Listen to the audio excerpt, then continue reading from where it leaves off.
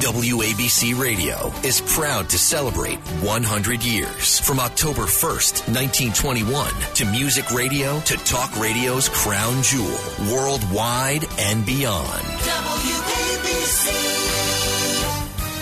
New York. And WLIR-FM, Hampton Bays. From around the world to around the block, this is a WABC 77-second news update. 64 degrees, cloudy skies, also some scattered showers in the area at 5 o'clock. 77 WC time check, sponsored by Bulova Watches. Good afternoon, I'm Bob Brown. The top 5 at 5. President Biden says he's decided to provide the Ukrainians with more advanced rocket systems and munitions, which will enable them to more precisely strike key targets on the battlefield. Meantime, Russian state TV hosts warning Russian President Putin could destroy the east and west coasts of the United States with Saturn II missiles.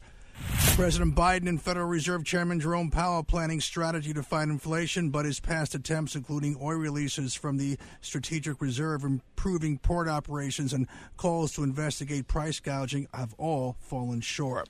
Jury today ruling in favor of Johnny Depp in his libel lawsuit against ex-wife Amber Heard, vindicating his stance that Heard fabricated claims that she was abused by Depp before and during their brief marriage. The jury also found in favor of Heard, who said she was defamed by Depp's lawyer when he called her abuse allegations a hoax. The nation's leading cybersecurity agency says electronic voting machines from a leading vendor used in at least 16 states have software vulnerabilities. And investigators trying to determine why an exterior door at Robb Elementary School did not lock when it was closed before a gunman used it to get inside and kill 19 students and 2 teachers. Cats at Night up next. Rangers game 1 tonight against the Lightning at the Garden. Mets beat the Nationals 5-0. Yanks host the Angels. Your forecast of the Ramsey Mazda Weather Center tonight. Cloudy, chance of scattered showers, lows in low 60s. Thursday, partly sunny, still chance of showers, high near 82. Cloudy and scattered showers outside the Midtown Manhattan studios. 77 WC Time Check 502 is sponsored by Bulova Watches. Discover finely crafted timepieces available at Macy's. I'm Bob Brown. Traffic and transit next. Remember, the news never stops at WABCRadio.com. WABC Traffic and Transit. GWB inbound upper okay, lower okay, outbound heavy. Lincoln inbound 5 to 10, outbound 20 to 30. Holland inbound okay for the Turnpike 5 to 10 from Route 109 outbound 30 to 40 minute delays. I'm Bob Brown with your 77 WABC Traffic and Transit update. He's involved in a number of businesses. He's a great role model. Telling it like it is. Giving you both sides of the story. This is Cats at Night. Great American, a great New Yorker. Now, here's John Katsimatidis. This is 5 o'clock, the number one show of the 5 o'clock news. And John Katsimatidis here, Cats at Night. And this is a TriCast, WABC Radio 770 from Midtown and WLIR from Long Island. And 970 AM, The Answer. And in the studio with us, we have Judge Richard Weinberg, former Congressman Peter King, and my sidekick, Lydia Serrano. Lydia, what's going on? We have a fantastic show for everyone tonight. We're going to be speaking with Andrew McCarthy, Gordon Chang, Congresswoman Nicole Malliotakis, New York City Councilwoman Ina Vernikoff, Angelo Vivolo, and J.P. Miller of the Empire Report. But first on the line is Andrew McCarthy. He's a columnist for the National Review. He also serves as an assistant U.S. attorney for the Southern District of New York. Welcome back to Cats at Night, Mr. McCarthy. Nice to be with you. There's so many things, Mr. McCarthy, going on. Where the heck do you want to start? I mean, Judge Weinberg, where do you think we should start? Well, Andy, were you surprised at the verdict that came out of the Sussman trial? Judge, if I could interject here, Andy, I think you predicted this, didn't you? Yeah, well, Pete, I don't think it was. It wasn't rocket science, you know. At the end of last week, it really looked like the wind was blowing that way. That was the reason that Sussman, who on Wednesday evening, I think, as court broke up, was expected to testify on Thursday. And that would have been like a whole day of testimony, and then that would have pushed the trial into this week. He got to court on Thursday morning and announced that he had changed his mind. And I thought it was pretty obvious that he thought things were going in his direction, so that it was too much of a risk at that point to for a defendant to testify when things are going your way and you don't have to, I think would have been foolish. And he was right. Things were going his way. It was a tough case for Durham. Now, he obviously decided to bring the case, so he kind of brought that on himself. But I think, there's a lot of things you could say about the case. Where I come from, basically the prosecutor's main job is to figure out what happened. And then everything you do strategically and tactically in the trial is based on your understanding of what happened. His theory, John Durham's, of what happened was that the FBI was duped by Sussman.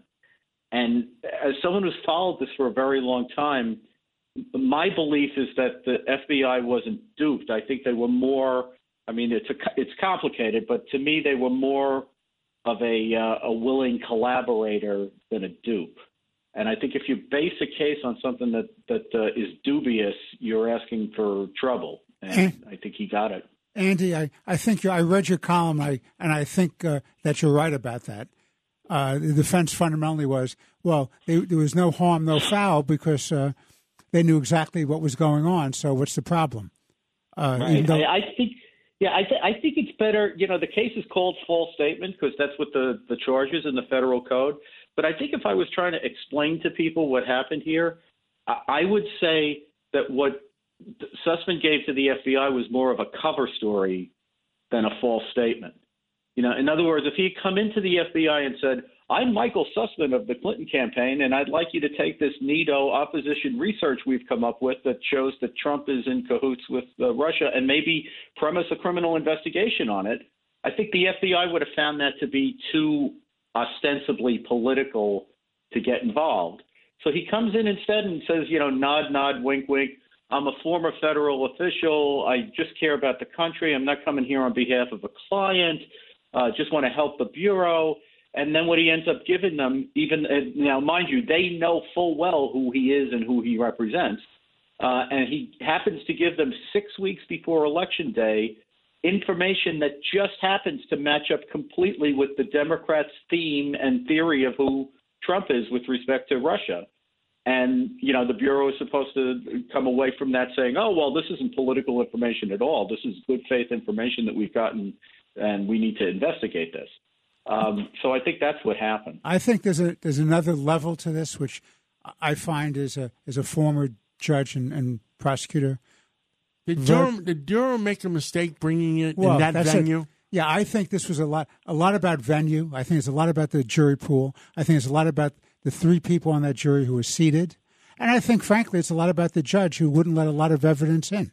That was my take on it. What about you? Yeah. Well, I think a lot of people, just so we should clarify one thing, because I get this question all the time, and Judge, you've probably gotten it too a couple of times, no doubt. And a lot of people want to know, why didn't Durham try to move the case out of Washington? So, what people need to understand is the right to be tried in the place where the crime takes place belongs to the defendant. It's an obligation of the government to bring the case there, but there has to be some nexus. There has to be some nexus to the venue. That's correct. Right. So it's not. Durham couldn't just this false statement happened in Washington D.C. and that was the place where Durham had to bring the case. Sussman could have asked to move it, but obviously he wouldn't have wanted to move it. So the case was going to be in Washington. What I was really surprised by is we talked a lot about the smoking gun text. The Sussman sent a text to the guy at the FBI that he met with, which in his own words flat out said, I want to bring you something sensitive. I'm not representing a client. I just want to help the Bureau. There's a pretty black and white. Why didn't they supersede the original indictment? Because he indicted flush up against the statute of limitations. Okay. The meeting between these two guys took place on September 19th, 2016. The federal statute of limitation is 5 years on most crimes. So he had to indict this case by mid-September of last year. And when he got this text, it was about 6 months later. So it was too late for him to go back into the grand jury and change the charges in any way. Understood. Andrew McCarthy, just to switch gears, okay, we just had another verdict in a high-profile case. I know a lot of people don't know much about it maybe, or they do and they don't care, and why should we care? The Johnny Depp, Amber Heard. Does this set some sort of precedent? Because oftentimes we always hear, believe the woman, the man is the abuser. And in this case, Johnny Depp was awarded $15 million. This makes me wonder, how about other high-profile people that have been accused, possibly falsely accused, like we saw with Justice Brett Kavanaugh? Could he turn around and sue his accuser now? I don't know enough about it to draw any great lessons from it. It seemed like to me like it was a kind of a strange case, and I probably, the facts of it sound so, you're dealing with two big Hollywood stars.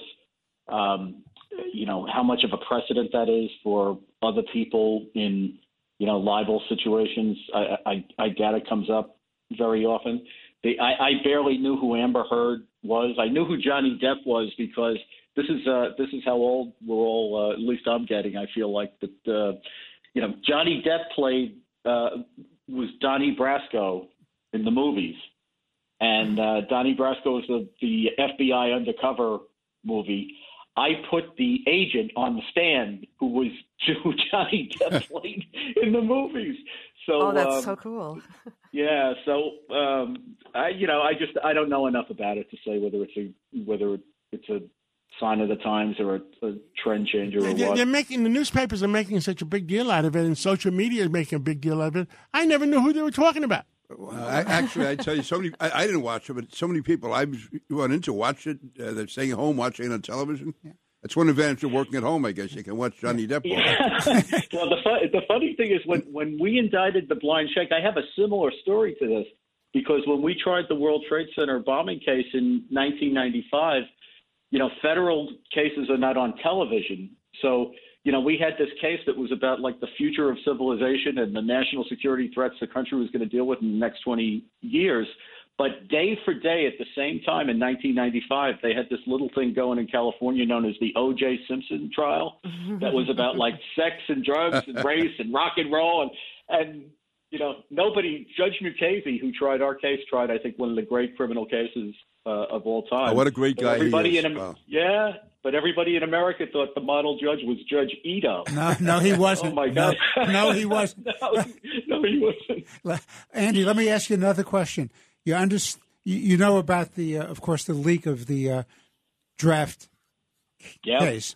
And now there's an internal investigation done by the Supreme Court staff. Now they've asked the Supreme Court law clerks to put in affidavits and turn over their records of their phones. What do you think about that? And some of them may be taking independent counsel. What do you think about that? Judge, I continue to think what I said on the first day, and every day that we get more remote that they haven't identified the leaker, I think this will be borne out, and that is the Supreme Court police force is essentially a security force. They're not a criminal investigative force. And I'm not saying they won't try their best. I think they will try their best. But unless you get full-throated, committed assistance, in this case from the Justice Department and the FBI, to do the kind of forensic work and criminal investigation that has to be done here, you're not going to identify this leaker. It's just not going to happen. They need to get help from the Justice Department, and I think it's shameful that the Attorney General not only doesn't appear to be helping them, but won't prosecute people who demonstrate on the lawns of the Supreme Court justices, which is just outrageous. I agree with that. Well, thank you so much, Andrew McCarthy, for everything you've done for our country and continue to speak out for our country, and we'll catch up with you again real soon. Andy's the best. Thank you, Andy. Thank you so much. Pleasure to talk to you. Bye-bye. He's a great guy. Well, that's see, there was a lot of mistakes.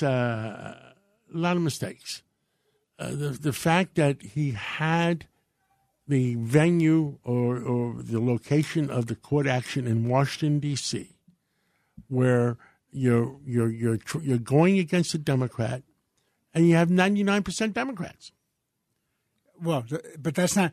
It's not a mistake. It's what Andy was saying. He had no choice because you have to have some operative facts that link the crime to the venue. And the crime was committed in Washington, That's D.C., right. yeah. You know, so if something was done elsewhere, for example, in Philadelphia, to continue the conspiracy or to create the conspiracy, then maybe you'd have a linkage to bring it in Philadelphia. But absent some important facts that show something was done in furtherance of the bad criminal acts, you can't bring it elsewhere. And there's a lot of things happening in the world, and with us now is Gordon Chang.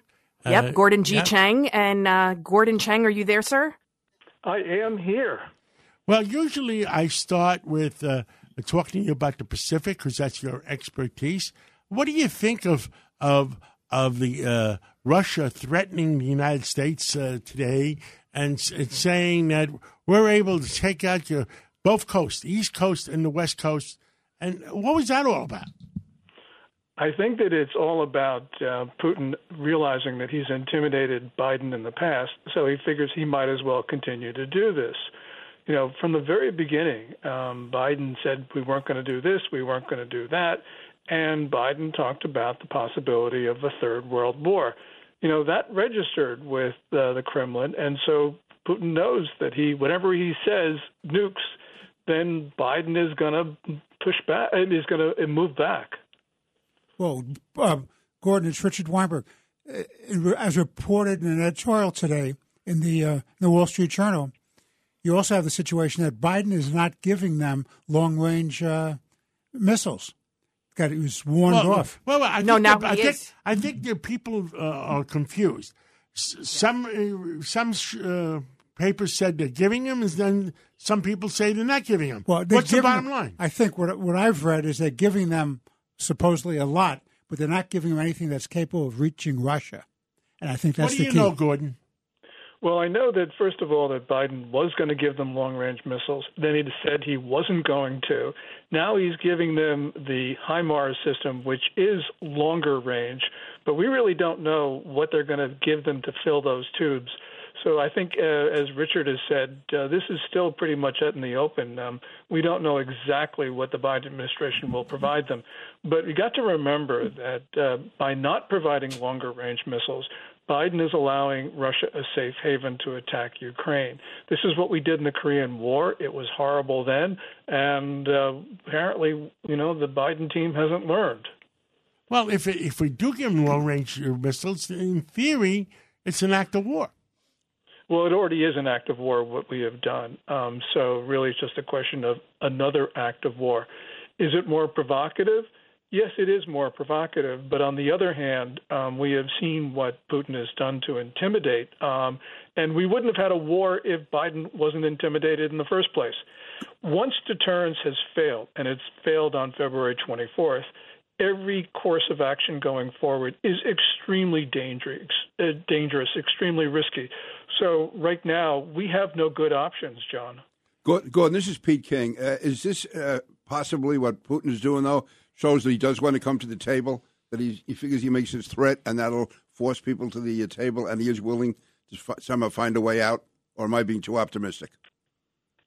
We really don't know, Congressman. And the reason is that at this particular time, it's very difficult to read the Kremlin. And so, yes, I'm sure that Putin would want to hold on to his territorial gains. And he probably would be happy to stop now and keep what he has.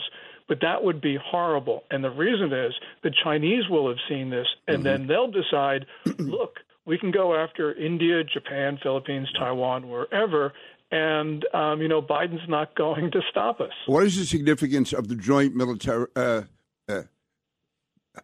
actions between Russia and China, the maneuvers that they're doing together? Yeah, they've done this. They've been maneuvering together since 2005, but recently they've become much more concerning. Two things. First of all, Russian soldiers last August started using Chinese weapons for the first time, and that shows interoperability. That means these two militaries are going to want to fight together. But this last joint exercise, where they both had Russian and Chinese nuclear-capable bombers fly around Japan, that really shows a degree of coordination that we have not seen in the past.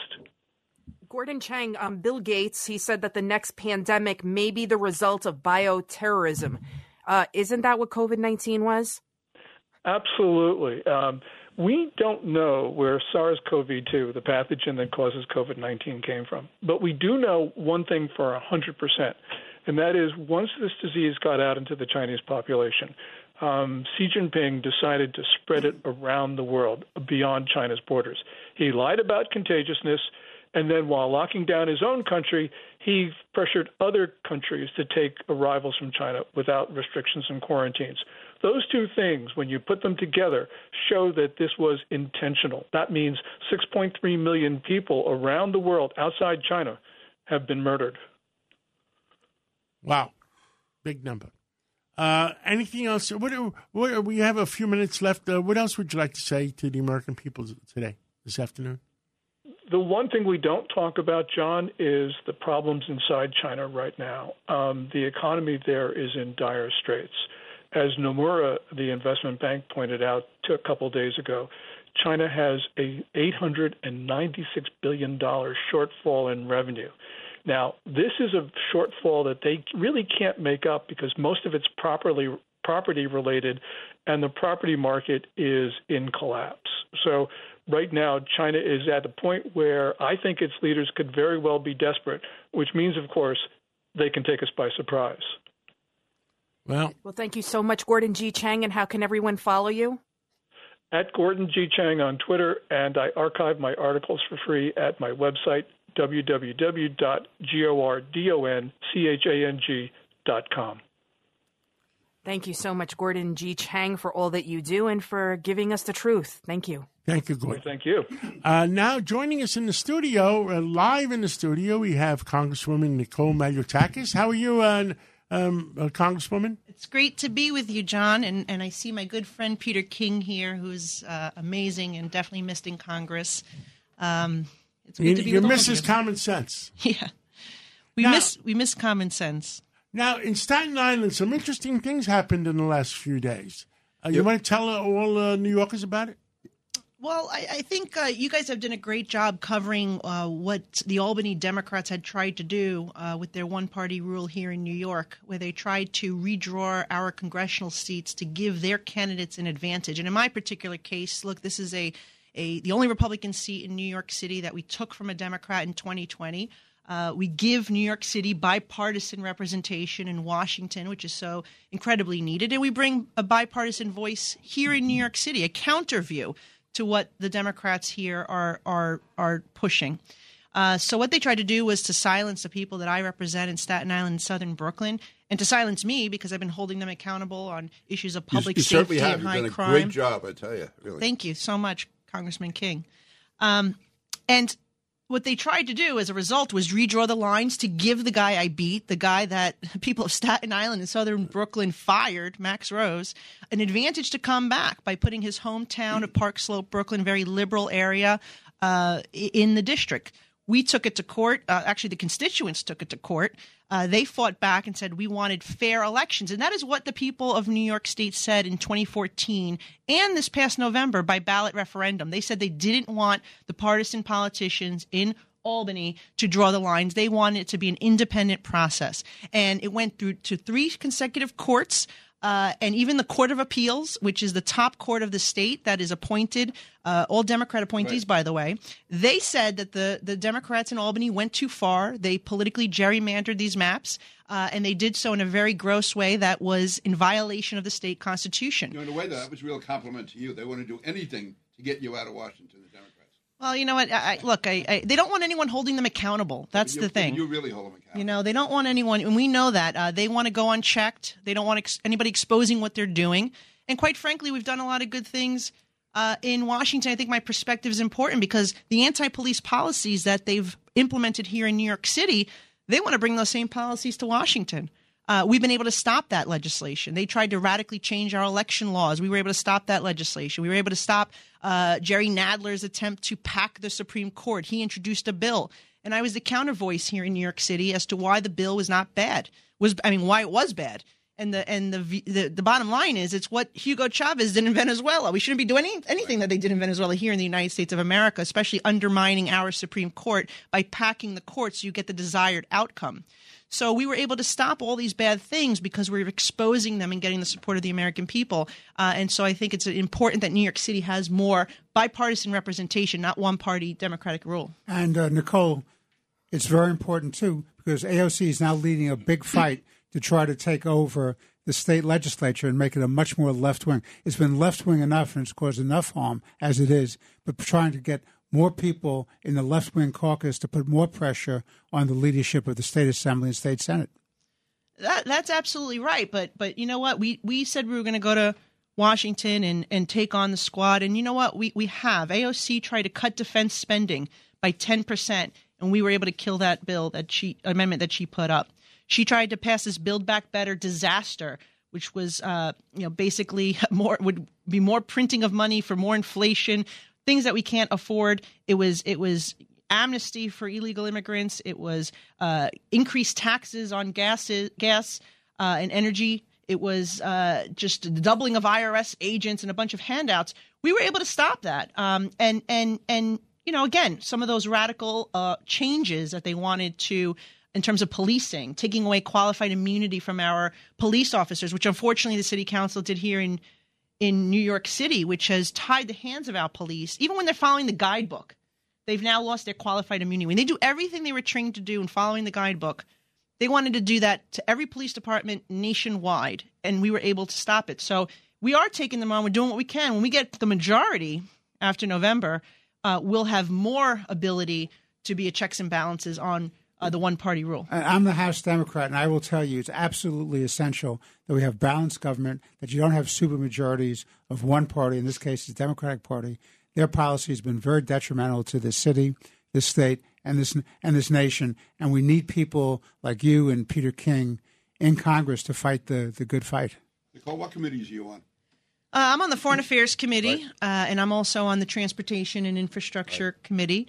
They're both great committees. They're both very front and center in the debate this year. As you know, I supported investment for infrastructure. Right. We're getting about 10% of that funding is coming to New York. It was a very important vote. It really was, yeah.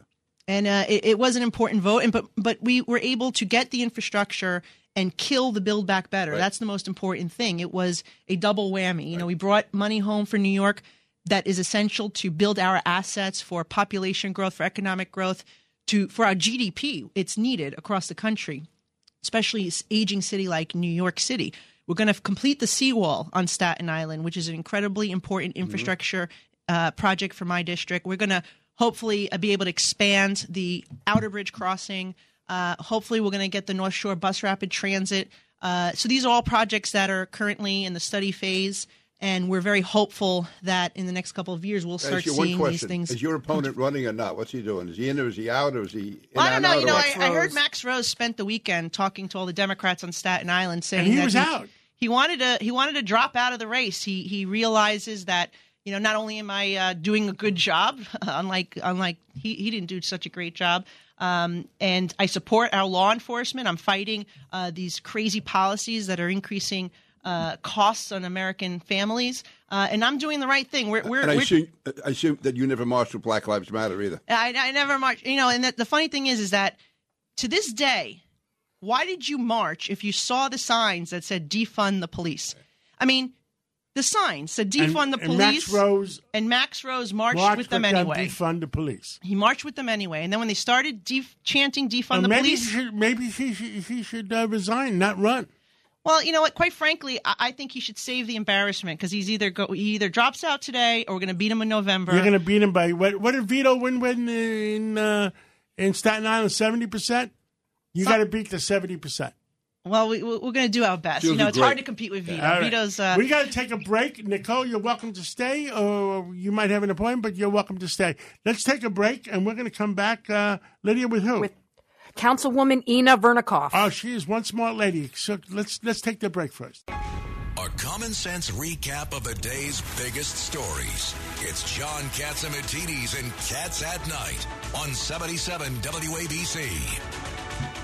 Welcome back to the John Catsimatidis Cats at Night show. We still got a full show ahead. On the line with us right now is New York City Councilwoman Inna Vernikov, and we're very proud of you, Councilwoman Vernikov, because you stood up. You stood up for what was right. We now know that you pulled your funding for CUNY Law School over their BDS endorsement. Councilwoman Vernikov, tell us all about it. Hi, thank you so much for having me.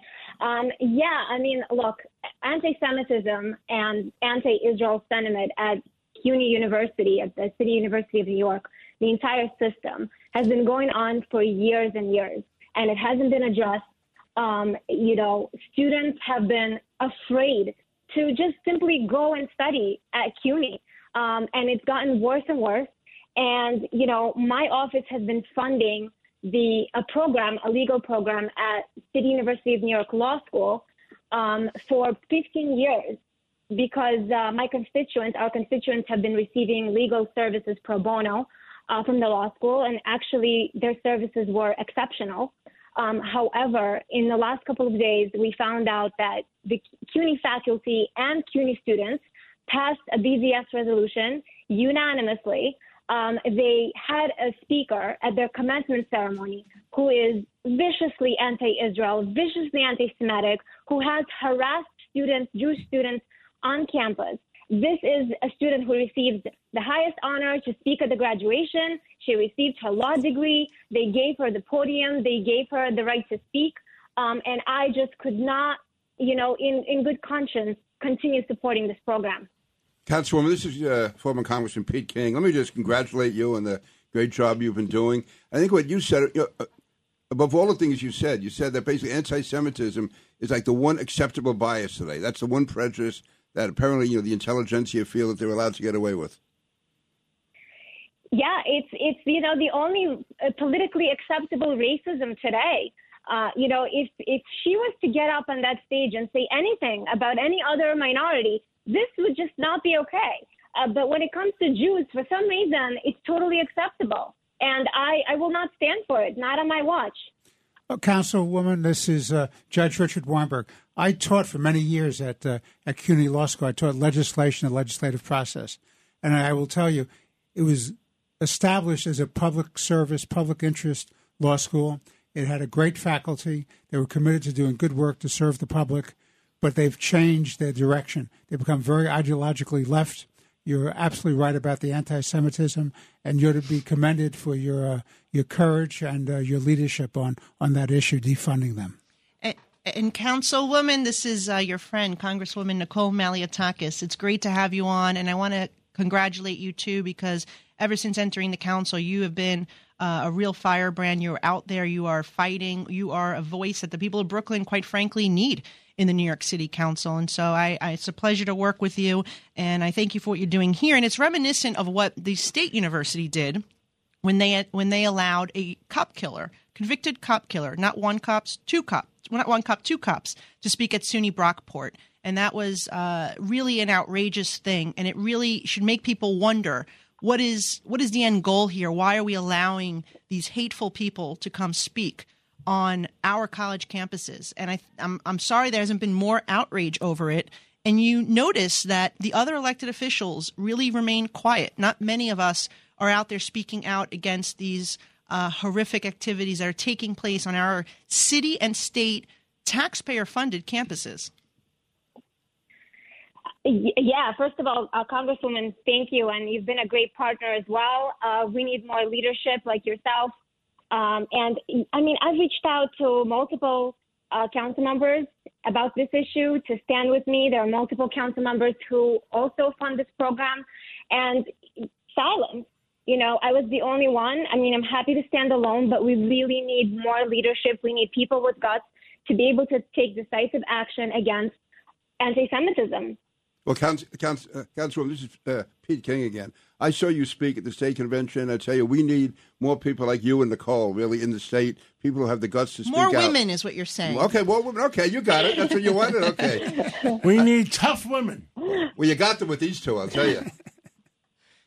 Well, and what else is going on in Coney Island, Councilwoman? Oh, everything's great at Coney Island. You know what I say about Coney Island? You breathe in that ocean air, and you're going to live 10 years longer. Everyone's invited to the boardwalk, to the beach. We just had an opening ceremony. I'm doing my thing, trying to clean up, work with the NYPD, with the MTA, just trying to keep my district safe and clean for my constituents here. Well, thank you for coming on. We're going to have to go into a break, and thank you for the great job you're doing for our city. God bless you, and keep working. Thank you so much. Thank you so much for having me. Thank you. Let's go to that break, and when we come back, Angelo Vivolo. Angelo Vivolo. Representing the Italian community, and he's mad as hell. And we'll see what Angelo has to say. Let's hit that break. John Catsimatidis, 77 WABC. Welcome back to the John Catsimatidis Cats at Night show. On the line for us right now is Angelo Vivolo, and he's the sweetest guy, but he's mad as hell. He is the chairman of the Columbus Citizens Foundation. And tell us, Mr. Vivolo, what is the latest? I know there's been a controversy. They're not protecting the Columbus statues anymore. What's going on? Well, we haven't heard anything from the police department. I understand it may have been decided by the borough chief and didn't come from the mayor or the police chief. I have no facts on that. That's rumor. Of course, we're not happy that they're taking away the protection. And as I said many times before, any attack on that statue has to be dealt with immediately and with consequences, because not only is it an attack that hurts the Italian American community that really admires the statue and Christopher Columbus, but it also shows that New York City is lawless, that we don't have any control, that we let people do things that are against all cultures. When you offend one culture, you offend all cultures. So we're here to support ours, and we're here to support everyone else's. I mean, the way they attack the Columbus statue, they can attack any other statue. But we firmly believe that being in the location that it's in, I mean, Columbus Circle right there in the middle, right outside the park, in a strategic place where there's a tremendous amount of tourism, it should be protected. And hopefully... Angelo, we have to put our foot down somewhere, and we got to put our foot down, and that's it. Enough is enough. Angelo, this is former Congressman Pete King. Let me first tell you how much I loved going. Hi, Congressman King. How I love going to your restaurant. It was absolutely terrific, and it's missed. Also, you keep up this fight. I mean, whether we're Irish, Italian, Jewish, no matter what we are, we can't allow to have symbols like Christopher Columbus be desecrated, attacked, torn down. I know I've spoken to... Who defended Teddy Roosevelt? Yeah. No, I agree. We have to all stand together on this. And this is... Angelo, it's Judge Richard Weinberg. This is just another example of a woke culture which wants to erase history, change history. If they don't like it, they eliminate it. Anybody who criticizes them or challenges them, they say that you're a racist. There's a proud tradition of the Italian-American people here. It's a wonderful group of people who have given a lot to the city, the state, and the nation. Christopher Columbus is a symbol of that community. It's called Columbus Circle. So what are you going to do, change the name? Once you get rid of the statue, you allow it to be defamed, you can take the name Columbus Circle away. And in Washington, D.C., you can take the name Washington off, and they move Teddy Roosevelt's statue. There's no such thing as a perfect historical figure. Exactly. There's no such thing. They're all flawed. The statue's been there since 1891. But wow. As I said, the real offense would be to all New Yorkers.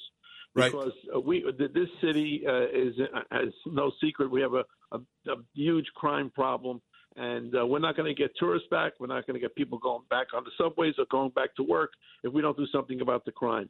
And if something happens to that statue, that would be a real slap in the face, and that would only show others that New York is lawless, that we don't control, that we have no respect, and it's just a horrible thing. And as an Italian American, I'm especially concerned about the statues and about Columbus statue and about all statues.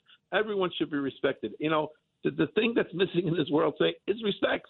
Respect for one another. And I really hope and pray that nothing happens to that statue. But if it does, there must be consequences, must be immediate action. It can't be put under the rug and just said, well, it's another incident that happened in New York City. It just can't be. Angelo Vivolo, there was a big dinner honoring you the other day. Tell us about it. Well, I was one of the lucky ones. I was in Washington, D.C., and the a national organization, the Sons and Daughters of Italy in America, honored me with the Leadership Award in our community. But you know what? I got to thank you, John. You're one of the people that comes to the forefront, that gives me an opportunity to speak about Columbus and about our culture and heritage. I mean, it's not only I got the award, but so many people who do as much as I do, or if not more, deserve the award. I was just the lucky one that got it this time. But it was a thrill, it was an honor and a privilege, and I am most grateful for. Well, congratulations again, Angelo Vivolo, and thank you for standing up for all ethnics in New York and in our country, and God bless you. We're going to have to take a break, but let's talk again real soon. Look forward to it. God bless you. Thanks, all. Angelo. God bless. Thank you so much for the opportunity. We're going to take a break, and when we come back, we're going to come back with District Attorney Clark from the Bronx, and she is mad as hell, too, and she says her constituents in the Bronx deserve to be safe. Let's take that break. It's a common sense recap of the big stories. It's Cats at Night on 77 WABC. Welcome back to the John Catsimatidis Cats at Night show. And on the line with us right now is Darcel Clark. She is the Bronx District Attorney, and she is the first woman to ever hold that office and the first woman of color to serve as a DA in the history of New York State. Welcome to Cats at Night, Darcel Clark. Thank you. Thank you so much for having me. Ms. Clark, the biggest problem we're having right now in New York City, and people want to come back to work, they need the subways to come back to work, the crime is the highest it's ever been, and big companies, even though they're ordering their employees to come back to work, the employees are worried about coming back to work. What do you think we should do? Well, I think that hopefully they will come back to work. We are working every day to continue to make the city safe. We are dedicated and committed to holding those people accountable who are causing these crimes in our communities, in our subways, all over New York City. It is a problem, but it's not something that we can't solve. We've been through things like this before. We will be able to accomplish, getting to the bottom of it and making it successful and safe again. I'm working every day and night, 24 hours a day to get that happening. But we need the help of everybody. It's not just the job of the police. It's not just the job of the DAs. It's the job of everybody in the city and every city agency. And that's what I've been advocating for. I care about the violent criminals threatening our citizens in New York. Nobody seems to go to jail. Everybody is out within 24 hours. We're working on that. The laws were changed, and they were changed for the benefit of those that you exactly talked about, John, the low-level, nonviolent people. Those violent people, we can ask for bail, and trust me when I tell you, I do it all the time. Sometimes they make the bail, sometimes they don't. But what we need to do is get to the bottom of why they're creating these crimes in the first place. A lot of them, there are a lot of people that have mental health issues that the city has not paid attention to that, and we need to make sure we get those services so that they don't come into the criminal justice system. Some people are acting violently and acting out certain ways because they have drug problems and there's not enough treatment and things to put them in places where they can be inpatient, where they're not on the street causing the violence, but in getting the treatment. Same thing with the mental health. We need to do that. Right now, Rikers Island is the mental health facility for New York City. And we know that not everybody is going to be eligible to go in there. So if there's not going to be Rikers, we have to have alternatives to that. And that means getting treatment for those people who are the most violent, who are picking up guns and knives and pushing people into the subways and things of that nature. So it has to be a concerted effort of not only law enforcement, but also the agencies in our city that can help, the homeless services, mental health, all of those things have to play a role, because when those failures happen, the default is NYPD and the DAs, and we should be the last resort and not the first resort. Understood. DA Clark, the police commissioner, was on the show with me and Lydia, and she said to us that there's 3,000 violent criminals that are in the streets of New York, and if those 3,000 violent criminals were not in the streets of New York, the 8.5 million New Yorkers would be a safe place again. What should we do with those 3,000 criminals? Violent criminals, not the people who stole bread. No, I think that we have to continue to investigate, build cases against them, prosecute, ask for the bail, get the judges to set the bail, have the courts open so that we could expedite and have these trials done so those people, those violent people that we're talking about, that they're held accountable and that we do it expeditiously. That's what I'm looking for. That's what I ask for each and every day. I was born and raised in the Bronx, and I know the Bronx gets a bad rap, but it's filled with so many, the majority, I would say 99% of the people that live in the Bronx love being in the Bronx. It's made of so many different cultures and backgrounds, and we just want to be able to walk down the streets and be safe and go to school, and it can be that once again. When I tell people I grew up in the Bronx, they're like, oh, I said, no, I had a wonderful upbringing, but we keep hearing about certain gang members getting out one after the other. I mean, I have to bring up Stephen Mendez, the 17-year-old who was freed by that Bronx judge, Justice Samaj Williams. Mm-hmm. What do you have to say? She's getting a lot of criticism, that judge. She's been very lenient on a couple of cases that have become very high profile. In this case, Mendez, he's accused of shooting somebody at point blank range. He was out on bail already for another robbery. He beat up his mother. What do you have to say about that type of criticism? Well, I'm on the other end of that. I'm the one that's pushing to retain those cases in criminal court and not have them go to family court because they're committing crimes in the way that an adult is, and that they should be held accountable in that way. That is what I do each and every day. So when those decisions are made by that judge, it's after I have, argued and pleaded to keep those kind of defendants incarcerated that is causing that kind of violence. But you're absolutely right. The Bronx is a wonderful place to live. I'm a daughter of the Bronx. I've lived here my whole life.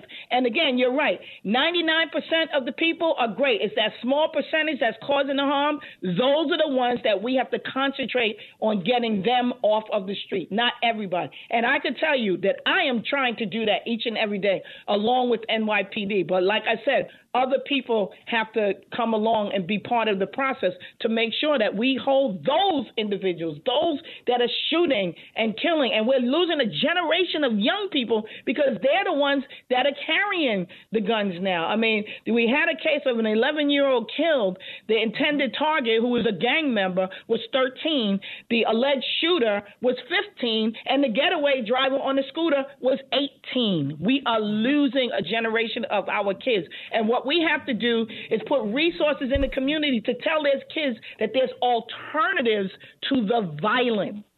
That's what I want to happen. And that's why I'm doing the prosecution that I have to do. And I'm unapologetic about being a DA that has to prosecute people for doing bad things. But I'm also not going to apologize for making sure that we get the resources in the Bronx that we need, because we've always been left behind. And if we get those resources here for those young people, then we don't have to get them into the system in the first place. We give them alternatives to their violence so that they can be productive members of the Bronx, just like all the other people we have. D.A. Darcel Clarke, thank you for all you do. You're one tough lady. We will. We'll get it done. We'll get it done.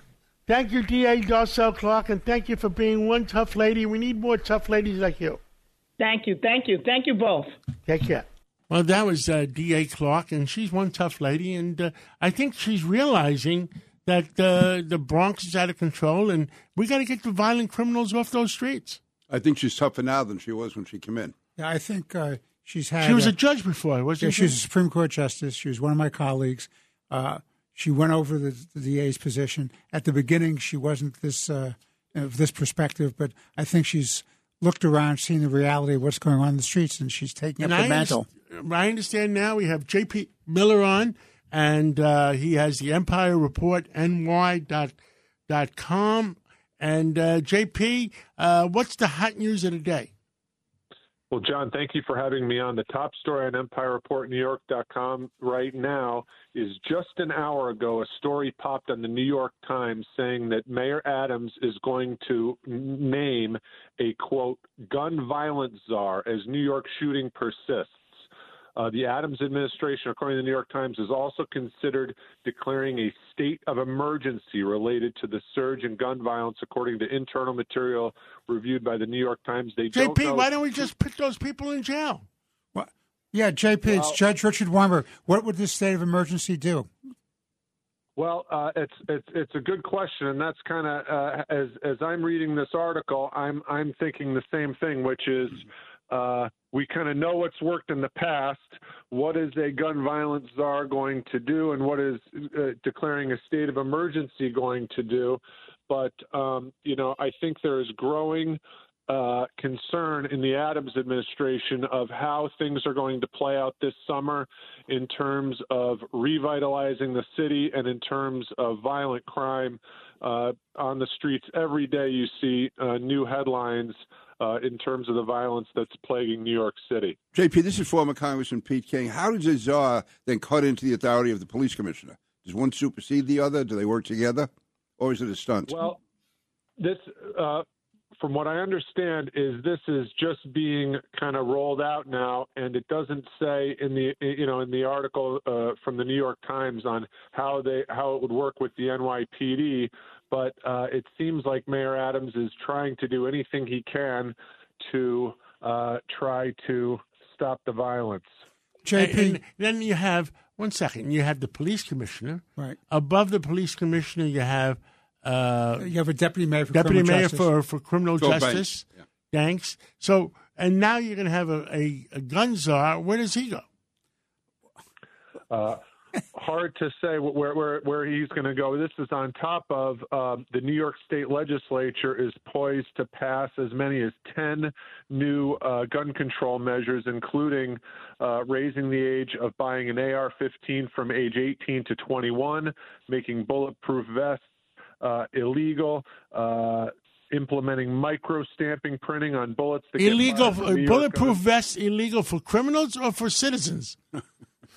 Well, I think they're going to make it, restrict them for everybody, and then also they're going to try to strengthen the red flag law, which has unfortunately not caught the most recent mass shooters in both Texas and in New York. JP, again, this is Pete King, and again, let me make it clear up front. I support the banning of assault weapons, AR-15s, everything else, but are they going to take away the grandfather clause? I saw that. I'm trying to figure that out. I saw something They're about going to try to take away, the grandfather clause on the large capacity magazines, which would make those illegal. Right now, I believe they're grandfathered in, but that is one of the 10 bills that they're likely to pass. That would involve going to people's homes and taking the weapons, I guess. Let me tell everybody what the J.P. Miller does. That's the Empire Report NY, New York. .com, and everybody's heard of the Drudge Report in Washington that has 10 million visitors in the country. And the Empire Report is for New York City, New York State, and he has almost as many as. Great, that's great. So if you want to know what's going on in New York, go to the Empire Report NY.com. Is that right, JP? That's right. I appreciate it, John. The other big thing coming out of the state legislature is 421A is lapsing, and you know way more about this topic than I do. What do you think about the fact they're going to let it lapse? You know what it means? No investment in real estate, and it's just where's the horrible. housing going to come from? No, it's horrible. Well, that's our song. We're ending the show today. Judge Weinberg, Congressman King, thank you. JP, thank you, and my sidekick, get better faster. We need you. Go back better. And what does this song remind you of? Truth, justice, and the American way. Thank you, guys, and God bless New York, and God bless America. Thank you, and thank you all. Thank you, John.